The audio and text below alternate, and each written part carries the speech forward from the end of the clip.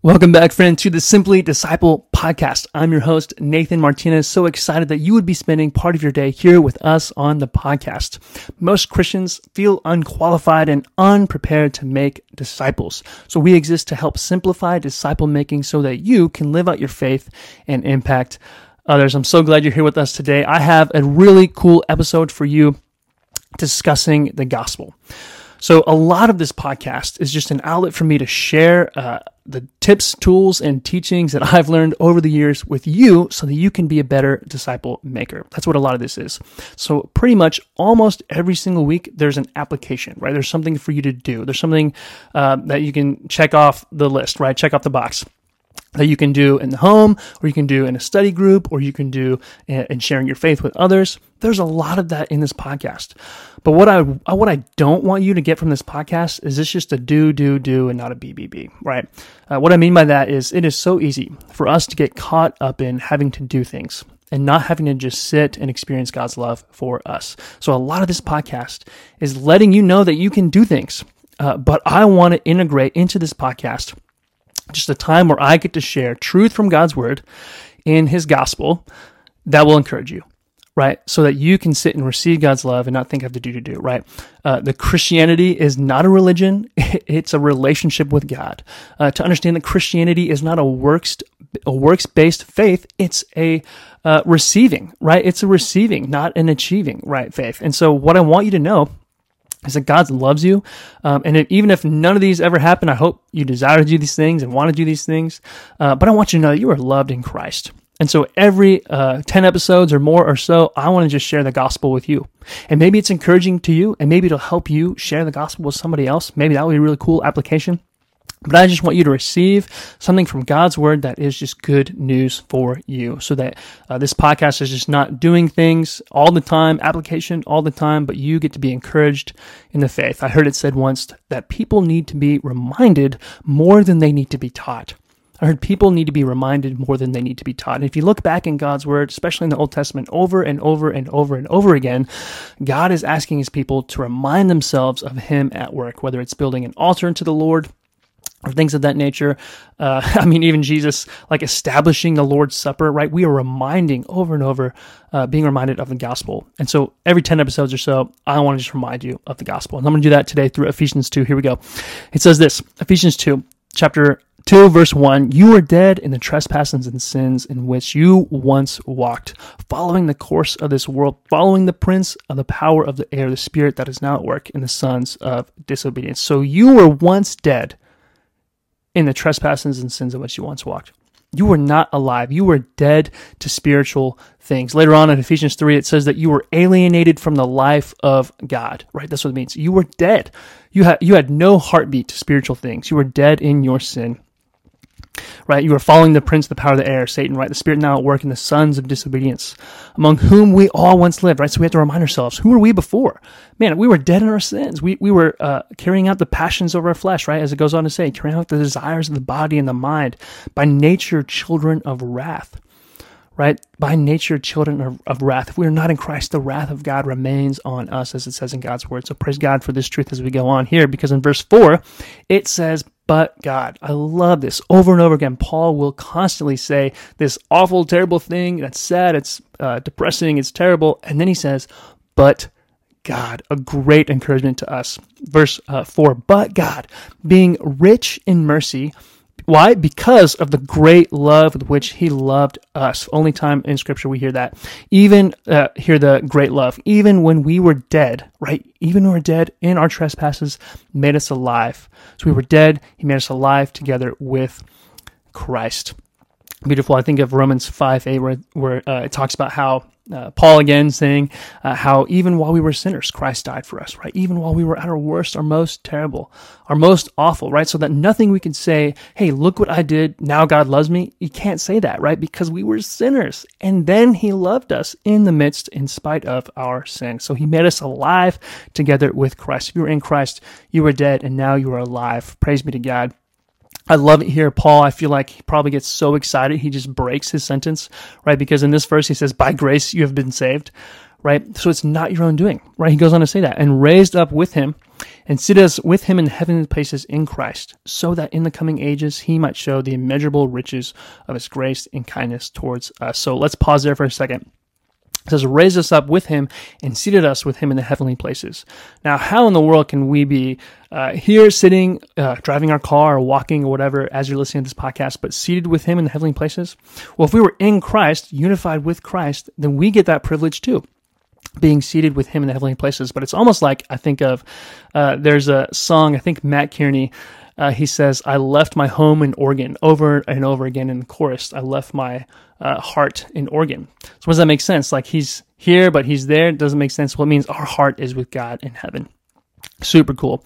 And then he says in verse 7, so the coming ages, he might show the immeasurable riches of his grace and kindness towards us. Immeasurable. Okay, I want you to think of the richest person in the world. As of this podcast, I think is Elon Musk. I think it's 298 billion, maybe $298 billion. I can't fathom that amount of wealth. I just can't. And here it says in God's word that is it immeasurable riches of his grace and kindness towards us. So the crazy thing about $298 billion is you can measure that. You can measure that. You can count that. It says here in this verse, there is an immeasurable amount of riches of grace and kindness that we will be shared with in the coming ages, right? And that just means in heaven, right? In the coming ages. Maybe that's today, the privileges we receive in Christ, and beyond for all eternity. We're going to have immeasurable riches bestowed on us. Don't know exactly what that's going to look like, but I tell you, it'll be beautiful and it'll be worshipful. And then Paul goes on to say in verse 8, for by grace you have been saved through faith. By grace you have been saved. Right, so what is grace? It is undeserved favor. The simplest definition I've ever heard, 2 words, undeserved favor. I also heard from a friend of mine, Jeff Knight. He says that grace is what God does in a man, to a man, and through a man, right? For by grace you have been saved through faith. This is not your own doing, right? We didn't do anything. It is by the grace of God. And then he goes on to say, it is the gift of God. So even our faith is a gift, as he says here.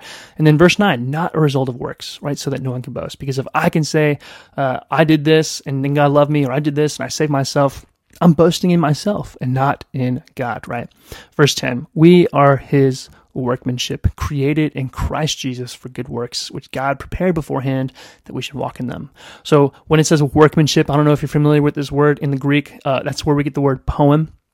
So we are his poem, right? Poetry. What a beautiful word to describe who we are. We are his workmanship. You, if you're in Christ, you're his workmanship. You are his poem, created in Christ for good works, right? So when he says for good works, that's you shining your light, right? Remember in Matthew 4, talking about shining your light, and then he says how? Through your good works. And so you get to be a force for good in the world through your good works. And that's how we have been given this privilege and opportunity through our work, his workmanship in us, to share with the world the light of Christ in our good works. He says this, which God prepared beforehand, so that we might walk in them. So even God, in his sovereignty, has not only sovereignly saved us by grace through faith, but he's also prepared the way for us to glorify him through the works that he's already made. And then it goes on to say in verse 11, therefore, remember that at one time you Gentiles, right? So if you're not a Jew, you're a Gentile in the flesh, called the uncircumcision by what is called the circumcision, which is made in the flesh by hands. Remember that you were at that time separated from Christ. Remember, alienated from the commonwealth of Israel and strangers to the covenants of promise, having no hope and without God in the world. Having no hope. You're apart from Christ. There's no hope except for Christ, right? And then 13, here we go, Paul. But now in Christ Jesus, you who once were far off have been brought near by the blood of Christ. For he himself is our peace, who has made us both one and has broken down in his flesh the dividing wall of hostility by abolishing the law of commandments expressed in ordinances, that he might create in himself one new man in place of the two. We'll pause there for a second. He's talking about the Jews and Gentiles, right? There's a separation between the Jews and the Gentiles. If you were a Jew, you are among God's chosen people, right? The royal priesthood. If you are a Gentile, you are not. But because of Jesus, right? He says, broken down in his flesh, right? In his flesh, the dividing wall of hostility. What is by abolishing what? The law. By abolishing the law, he fulfilled the law. And so the law is no more in that regard, right? The ceremonial law, those kinds of things. And so because of that, the Gentiles now have access to Jesus by faith, right? And so he is creating now not two men, Jew and Gentile, but one, his church, right? That he might create himself one new man in place of the two, right? And so making peace. So now we're in verse 16. And might reconcile us both to God in one body through the cross, thereby killing the hostility.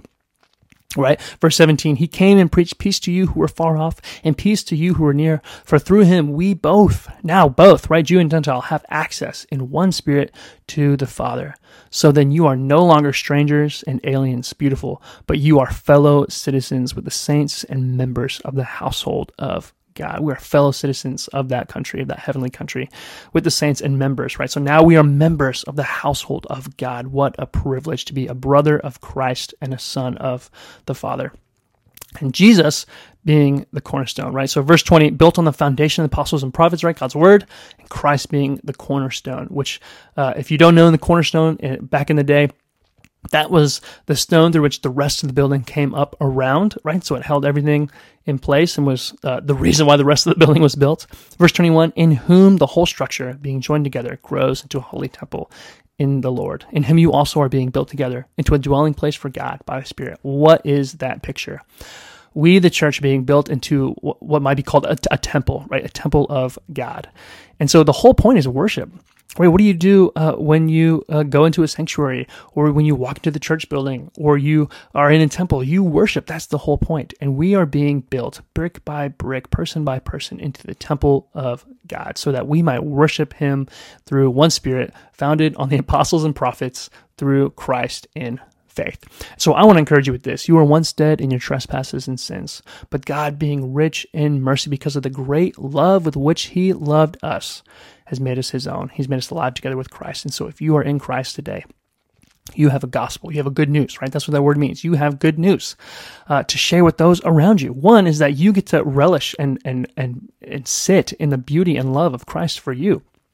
Right? We should never get over our own salvation. We should never get over our own salvation, right? But you can sit in this and know God's love for you and saying, wow, I was so sinful, and in spite of my sin, Christ died for me, and I get to know him. And now, because of this privilege of knowing God, you get to make him known, right? So it's like you, quote unquote, you don't have to, you get to, right? If you experience, maybe you go hiking and you see this awesome mountaintop view, and you go down and you share with your friends, you say, you have to come see this. Man, your joy is not complete until they experience that with you, right? On a smaller scale, maybe you heard a song or you watched a YouTube video and you want to share it with somebody else. The reason why is because your joy is not complete until they experience that with you. And so my hope for you is that you hear this love that God has for you. You hear this gospel, you understand it, and you say, I want others to know it too. Now, before you go and say, I want others to know it too, I want you to listen to this podcast and sit and ponder and meditate on God's love for you, his riches in mercy towards you. And then no matter what your sin is or where you've come from or what you've done, there is forgiveness in Christ by grace through faith. There's nothing that you could ever do that could make him love you more. And there's nothing you could ever do that can make him love you less. Let's pray. Father, I thank you so much for your kindness, God, your gospel, your good news. We know the bad news is that sin is true and rampant in the world, and we are part of that.